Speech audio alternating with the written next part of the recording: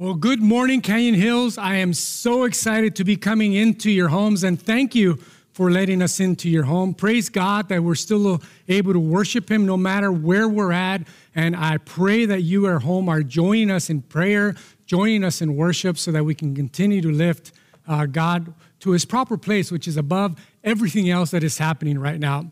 Well, I'm excited because today we're opening up a new series called The Next Step. And I don't know about you, but I'm not sure I'm ready for the next step because I don't know what's going to happen, but I'm certainly ready for something new, something different. You know, with everything that's going on around us, maybe some of you are wondering what could be next because it seems like we're fighting an uphill battle. And we're wondering, can it get any worse? I mean, we keep thinking that nothing else will surprise us, only to be surprised again. And I'm sure some of you guys have seen all the memes of all the craziness that's going on. I mean, just for me, recently, I spent some time in my backyard, and I decided to call it a vacation because why not? In fact, my family, I think, and I have made Amazon a lot of money, and maybe, just maybe, you can relate to some of that stuff as well. And there's been so many challenges, even this week. In fact, if you're a parent with school-age children, you had, let's call it an interesting week. You know, one filled with some anticipation, some worry, some fear, fear of the unknown because you don't know how your child's going to react to this new way of learning. And if you have more than one child, then you have to get new equipment. I mean, it's kind of maybe not a mess, but certainly a new normal is a good way to say it. And then you think about all the teachers and the new normal for them and all the adjustments that they had to make to get ready to teach your children. I mean, all of it, to me, sounds nerve-wracking. And in the meantime, we're all kind of reeling from past events that have really divided our nation. And we keep thinking, I mean, can get it any worse than this? For me personally, I keep seeing that they won't let us open church, and yet I see everywhere else. And there seems to be crowds everywhere else. And it's very difficult to reconcile those things. And on a personal level, I know that it's still very tough for people personally, in fact, at this church. I spoke to someone and met with someone this week who is planning a funeral for a loved one because of COVID. I spoke to a parent this week who has a teenager who is struggling, and they can't really pinpoint why, except to know that things got worse through pandemic, and they're asking for help. And I sat down with a friend who I really like how he put it. He put it, and he said, he put it perfectly and said, it would seem like all of us are walking around with this mild form of depression. And I really agree. It's almost like we don't know exactly what's going on. It's almost like we're in a funk and we don't know what to do with it. In fact, how should we respond to something like that? Well, the first thing I want to share with you this morning, and listen to me carefully, is that God is not surprised by any of this. And praise God, and I mean that, praise God for Jesus being by our side, but, not only by our side, in us and working through us to comfort us and lead us and guide us. Praise God for that. So over the next 4 weeks, if you're open to what the Spirit of God would say to you, I believe that He's going to speak directly to some of you, every single one of us. If you are willing to take this one step, because we're talking about what the next step is, to do something that will outlast you. So the obvious question this morning, are you willing? Are you willing and open to what the Spirit of God would say? Because no matter who you are, you could be the best of the best, or you could feel like an ordinary person like me, or maybe you don't even feel like you're exceptionally gifted or talented, because let me just tell you, God can use any of you.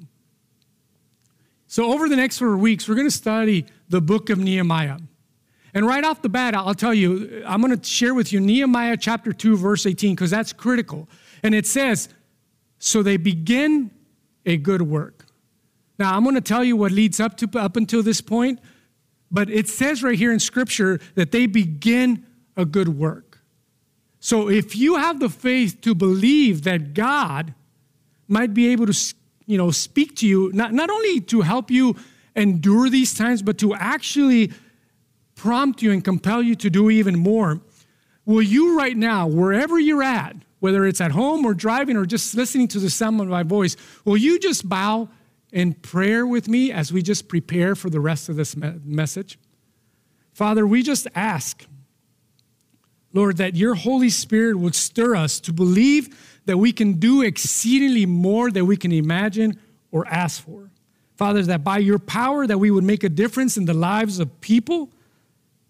Lord, I ask that you would give us the courage and the faith to step out, to take that next step, Lord. Lord, speak to our hearts, stir us, and to use our gifts to glorify you in all that we do. And we pray this in the name of Jesus. Amen and amen. So what I wanted to talk to you about today specifically is, what do you do when you can't take it anymore? Because I think to some degree we can all relate. Whether it's you're a student or we're at work or at school, whatever it is, we can all relate to. There's some things that are happening right now that, we can't take it anymore. And I'm excited this morning, and I'll tell you why. I'm excited because we're going to look at, in my opinion, one of the most captivating, one of the most motivating, one of the most inspirational stories in the Old Testament about this ordinary guy by the name of Nehemiah. That he made an extraordinary difference. In fact, I will tell you that this story changed my life over 20 years ago. And it changed my life because at that time, I was asked by my pastor at the time to lead a Spanish Bible study to a small group. And at the time, I didn't know much about the Bible. I knew the basics, but I just didn't know much about the Bible. And he said, well, what a perfect way to learn more about the Bible than to study it and teach it to somebody else. So I said yes. And I chose to study the book of Nehemiah in the Old Testament. And the reason I chose Nehemiah is because I could relate to the guy. You see, Nehemiah was neither a pastor, nor a priest, nor a king, or a prophet, or a warrior. I mean, he was just an ordinary guy like you and me that had something happen in his life that broke his heart, that crushed his spirit, and he couldn't take it anymore. He didn't know what that was going to look like, but he was compelled to make a difference. You see, Nehemiah, the Bible teaches that he was a cupbearer, and he was a cupbearer to the king of Persia. His name was King Artaxerxes. Now, a cupbearer in today's context is more like a server, like maybe a waiter, except that this position was an incredibly trusted role. If you could imagine, he had access to the king, and it wasn't like they were buddies, but he had access in the sense that he could hear private conversations and he could hear important confidential information. So right off the bat, we know that Nehemiah was trustworthy, full of integrity. He was incredibly loyal to the king. He had to be because of his mere title. You see, his main responsibility as a cupbearer was to protect the king by tasting the wine to see if it was poisoned or not and good enough for the king to drink. Now, you may be thinking, wine tasting, what a cool job. Where do I sign up, right? Which sounds cool until you realize that risk that people at that time would plot against the king, and the way they would try to take their life, again, was to poison their drink. So it's not so cool anymore. And now we're just hoping that Nehemiah has good life insurance and health insurance, right? So one day, Nehemiah had a conversation that changed his life. And here's where we pick up the story. Open up your Bibles to Nehemiah chapter 1, verse 2, and we're going to stay there for a bit. And this is where it says, Hanani, one of my brothers, came from Judah with some other men. And I questioned them about the Jewish remnant that had survived the exile, and also about Jerusalem. So here we see that Nehemiah gets a visit from his brother who tells him about his people, who tells him about his homeland. And here's some context before we move forward. About 140 years prior to that, which is about 586 BC, the Babylonians, under the rule of King Nebuchadnezzar, attacked the Jewish people and completely demolished their city. They demolished their life, their culture. They destroyed Solomon's temple. It is now rubble, wiped away to the ground. The city walls are completely destroyed and now rubble. Not only that, after that, the Babylonians take the Jewish people, they take them captive, and they take them away from their homeland, and now they're in bondage for a very long time. And if you recall some of the past messages, this is where we talk about the prophet Jeremiah and the book of Daniel. All of those things happened during that time. Now, as you can imagine, the Jewish people were demoralized. They felt completely hopeless. I mean, thinking, what are we going to do? We have no homeland. And life for them, as they knew it, was over. Now, for us today, we haven't been taken captive into another land. But I think we can relate to the hopelessness, the loss, and the frustration, and maybe even a lack of understanding, because our way of life has been turned upside down. Now, I would never want to relate to the plight of the Jewish people during that time, except to say that we can relate to the hopelessness and the frustrations. And maybe, or perhaps, we haven't been taken physically captive into another land, but we have definitely been taken captive by a pandemic. And I think you would agree. So then decades later, a remnant, the Bible says, which is about 50,000 Jews, they moved back to Jerusalem to rebuild. And they thought, we're going to rebuild the city that we love, our homeland. We're going to try to make it a better future. The problem was that they couldn't get anything going. They had opposition, and they found themselves at a standstill. So that is the context. That is where we pick up the story. So then Nehemiah's brother Hanani says to Nehemiah in verse 3, "Those who survived the exile and are back in the province are in great trouble and disgrace. The wall of Jerusalem is broken down, and its gates have been burned with fire." So in other words, with no wall and no gates, we have no protection from looming attacks. I mean, it was impossible to rebuild. And think about it, there's no jobs, there's no economic system, there's no leadership, there's no direction, no confidence, no protection, no plan, which equals no hope. And I think some of us feel that way right now. So what do you do when you don't know what to do?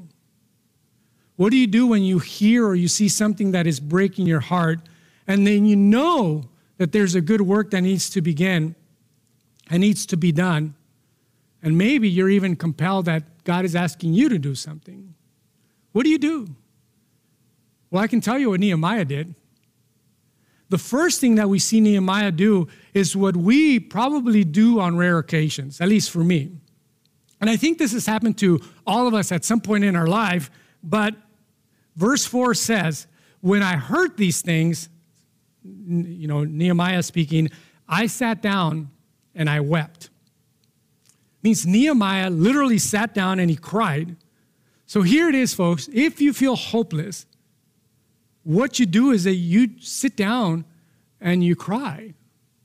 Now, let me explain this a bit more to you, because it sounds kind of simple, right? Like, how is that going to help? Well, that means you sit down and you let whatever it is, whether it's the injustice, the unknown, the fear, the anxiety, and you let it break your heart. Nehemiah said that when I heard these things, when I heard about the devastation, when I heard about the hopelessness of my people, it says that he sat down and he wept, and that it crushed him, that it broke his heart. And what's interesting to me at this time where Nehemiah hears the news, he's about 1,000 miles away.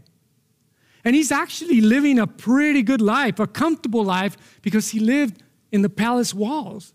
I mean, I know he was an ordinary guy, but he was still a servant, yet he had it pretty good. I mean, think about it. This guy is eating the same food that the king is eating. And if the king is watching a 4K TV, Nehemiah is watching it with him. I mean, talk about he's serving, he's probably taking selfies, hashtag blessed to be served, or hashtag roughing it for God. I mean, think about it. Kind of reminds me, you guys remember the celebrities not too long ago that were posting up either selfies or videos saying, we're in all of this together, and then you would see the background of this mansion that they live in, and you're thinking, no, we're not in all of this together. I want to live like that too. I don't know about you again, but sometimes in my comfort, I can be scrolling to some of the news stories, and I see something that doesn't sound good or that's terrible, and I think, that's too bad, or that's terrible, or, they're so far away, there's not a whole lot I can do. So here I am, living a comfortable life. And I say a little prayer for them, but it's just, does it really break my heart? And I have to be honest, it doesn't, but I do say a little prayer for them. And at that moment, you see, Nehemiah in the story had a choice to make. And I think it's the same choice that all of us have to make right now in our situation. Nehemiah had to choose. He could either acknowledge the plight of his people and say, oh, that's too bad, or what a shame, oh, I really feel bad for them or badly for them. Or he could choose to do what I'm asking you to do. And that is to let the pain in, to transfer it from head knowledge into your heart to the point that for Nehemiah, it bothered him. It moved him. It stirred him with emotion. It gave him a burden. It was kind of a pain in his soul, if you will. When he heard the news, he didn't do what is really easy for all of us to do, which is to brush it off. He sat down and he cried because it broke his heart. So let me ask you, of all the things that are going on right now, which of them break your heart? What burdens you? What creates a righteous anger on behalf of God? What is it that crushes your spirit when you hear about it or you look at it? Maybe for some of you, it is the plight of hurting children. Maybe it's those children who can't read or write or have special needs and you just want to help them. Maybe it's those that have been bullied or neglected. Maybe it's those who are bound by addiction, and because you've gone through it, it breaks your heart and you want to do something about it. Maybe it's for people that are hostage to drugs.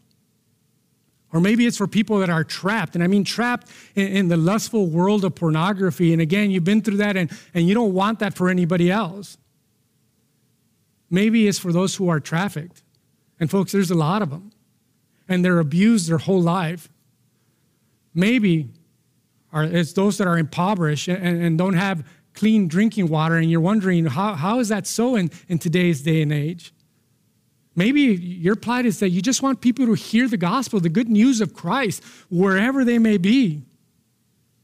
Maybe you feel compelled to speak on behalf of the unborn. Someone needs to stand up for those who can't stand up for themselves. So what is it that breaks your heart of all the things that you are seeing? You see, folks, listen to me carefully right now. God's command to go and make disciples, to go and tell, to go and serve the least of this hasn't gone away through this pandemic. The fact that we're all distracted or focused or navigating and dealing with our own problems does not take away God's calling and purpose in our lives.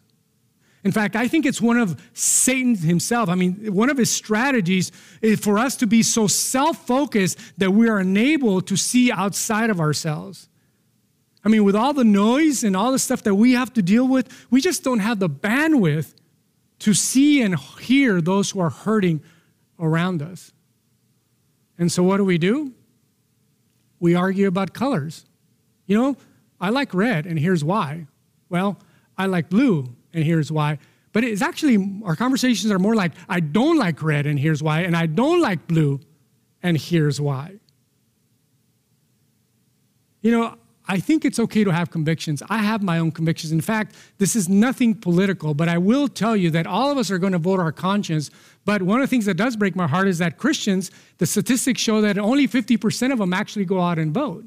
So I would encourage you to go out and vote your conscience. So have your convictions. But let me tell you, don't forsake what is first. And that is that Almighty God and what He would have you do comes first. And I know it looks different for all of us. In fact, I'll tell you a quick story of what, shook my heart in a way that even to this day is hard to describe. And it happened to me on my first mission trip down to Juarez, Mexico. And I know some of you heard this before, but it's important. You know, we were working on building a wall. And we were heading indoors for lunch, and I decided to stay outside, and I sat on the ground, and I reclined against the wall of the sanctuary, and I don't know why I didn't go in with the rest of the group for lunch. Maybe I just needed a break from high schoolers at that point. I don't know, and there was, right in front of me, it was a group of very young kids, you know, maybe 8 years old or whatever, and they're on top of a mound of dirt. And we were using that dirt to mix cement because that's what we did on that trip. And they're on top of that hill, if you will, and they're playing this game kind of like King of the Hill. They were trying to push each other off. And I was just watching all of this unfold. And this playing turned into fighting, and then fighting turned into one kid punching another kid, which turned into crying. And I could have stopped this, but I didn't because I was enjoying it. And in my mind, I had already placed bets on who was going to win, and I wanted to let it play out, right? So I know, don't judge me, but that's exactly what happened. When all of a sudden I'm sitting there watching, and I am tired because we were out in the sun working, and I felt something that I had never felt before. And I still can't explain it today. And it was like this burden and this weight, and immediately, uncontrollably, I started to cry. And of course, at that time, I was really, manly, so I didn't cry very easily. But now I'm thinking, what in the world's going on to me? And I'm glad nobody's watching. And I'm thinking, this is kind of scary and weird at the same time. And then all of a sudden, my attention is focused on this one boy that's crying. And this one boy, I'm not exaggerating, he has snot running all over him because he's been crying. And, he just looked a mess. And all of a sudden, it hits me that God puts in my heart and he says, you were one of those boys. You grew up like that. You need to help. He wasn't pointing at me. That's just what I felt.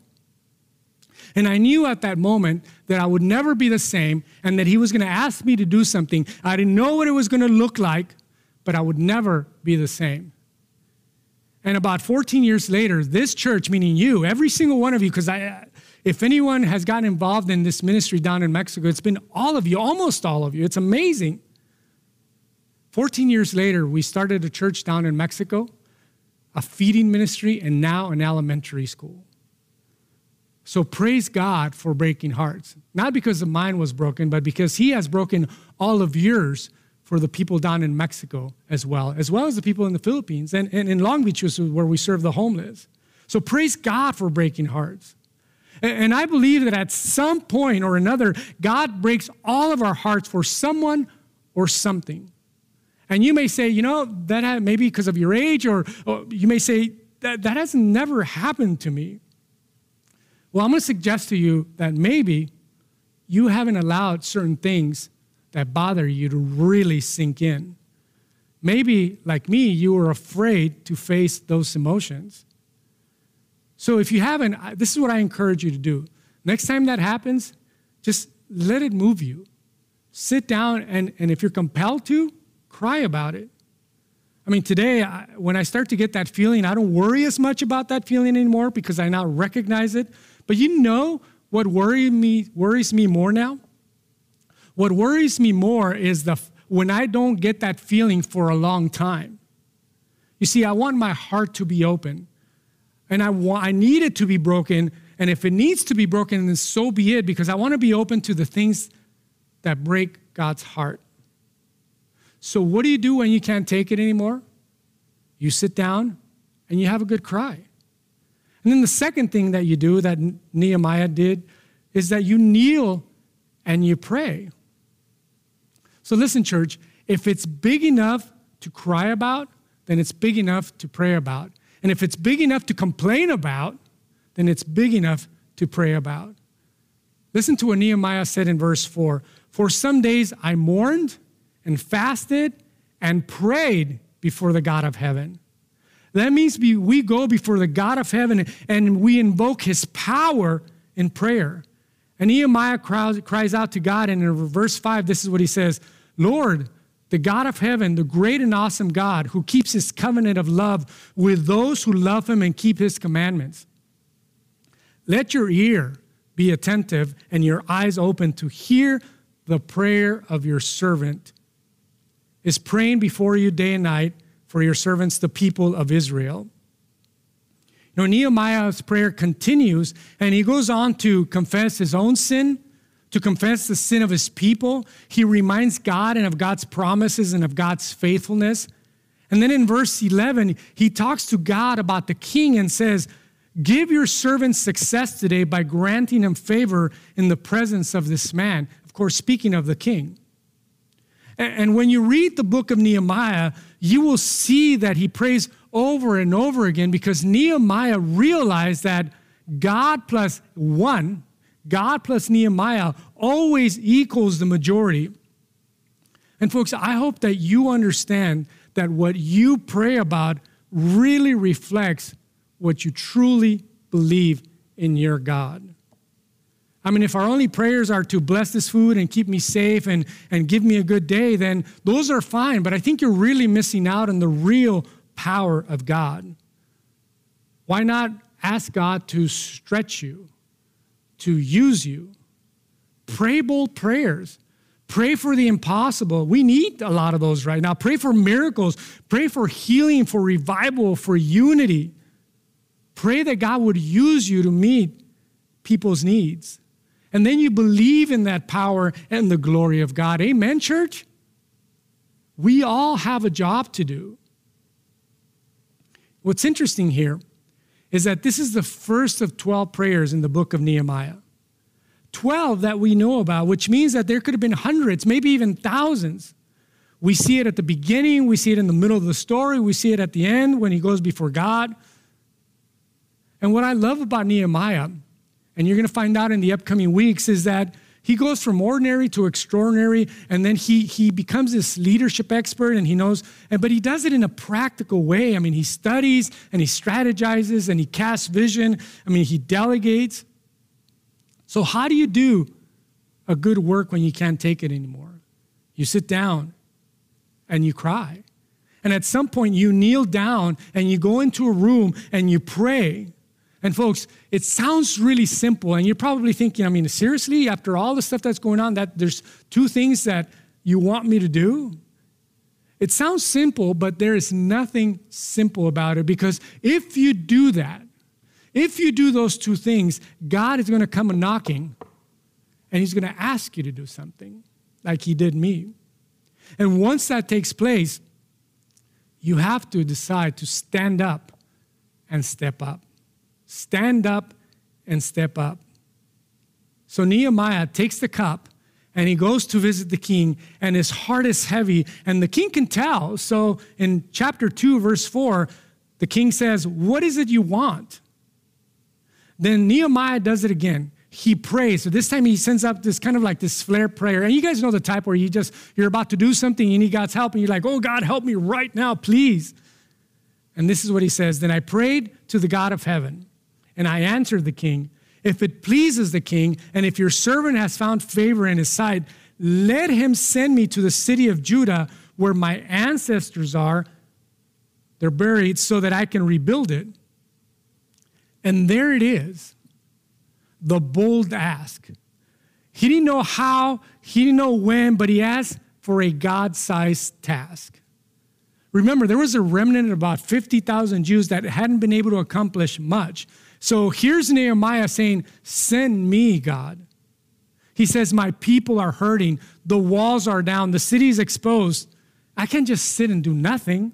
Somebody has to do something. Might as well be me." So he stood up and he stepped up. Listen, folks, I don't know who this is for, but I do know that God is still working through this pandemic, and he's still compelling his people to stand up and step up, to take that next step, which that next step is always found in Jesus. There's a lot wrong with what's going on today. Who's going to help? Maybe you've tried to keep it at a distance. Maybe you don't know what to do about it. So if that's you, I encourage you to first let it in. Again, let that pain wreck you, if you will. Let the burden overwhelm you. Sit down and ache and cry. Then go into a quiet place, kneel and pray, and invoke the power of God in prayer, because God is faithful, and he would lead you to stand up, and he would lead you to step up. There will be doubt. The enemy is going to come and he's going to tell you, who do you think you are? You don't have, you can't do this by yourself. I mean, there's so much doubt that is going to happen. He's going to tell you, you're not a pastor. You aren't trained. You don't have any experience. Listen to me, church. You don't have to be appointed by man if you are called by God. You don't have to be chosen by people if God prompts your heart and asks you to do something. All you have to do is take the next step and step into it. And then you trust him, and then you watch him act. You feel the presence of God just carrying you on. I mentioned to you at the beginning of this message that the book of Nehemiah changed my life. over 20 years ago. But let me tell you why. Because it was at that point that I told God and I promised him that I would take one step, just one. I would take one step if he promised to do the rest. If he promised to open doors. If he promised to just kind of be a light unto my path, if you will. Meaning that if he opened the door, I was going to be obedient and I was going to take a step in. And what I was thinking at the time, and honestly, I was thinking, how hard could that be? I mean, how many doors can he possibly open? Like, all the burden is on God. Well, since then, God has allowed me to become a pastor, has called me to become a pastor, to start ministry, and now I'm talking to you about it. So God can do a lot with one step. Because it's amazing how God works. He is looking for ordinary people like you and me that are willing to take that next step. And that next step may be a step of faith. When you do, it has been my experience, and Nehemiah, the book of Nehemiah shows that as well, is that God will take care of the rest. So join me over the next coming weeks as we talk specifically about how he did that. Will you bow in prayer with me? Father, we ask that by the power of your Holy Spirit, that you would speak to us today. Father, I thank you for this church and those people that are listening to my voice right now, that are not priests, prophets, or kings, but God, in your kingdom, they are servants of the Most High God, Lord, and I ask that you give every single one of us opportunities to make a difference. And in doing so, Lord, we ask for your power, your provision, your protection, your wisdom, your direction to guide every next step that we take. Father, I ask that wherever we may go, whatever we may do, we would do it all for your glory. So, Lord, stir in us what breaks your heart, that we might act on your behalf to do your will on earth as it is in heaven. So speak to us today. And if you're listening right now and you don't have Christ in your life and you know and you hear and you're compelled to let God in, I just ask that you would repeat this prayer in your heart silently after me and say, Father, today I turn from my sins. I give my life to you, Jesus. I recognize that I've made mistakes in the past, Lord. So now I surrender my life to you, and as best as I know how, I will live for you. So, Father, you hear those prayers. You hear all those people that are praying that you would use them boldly to make a difference around us, Lord. And I pray that in your faithfulness, as you stir people's hearts, that you would complete the work that you begin in them as people stand up and step up. Lord, lead them and guide them. Give them the power, the perseverance, the courage, in the powerful name of Jesus. Amen.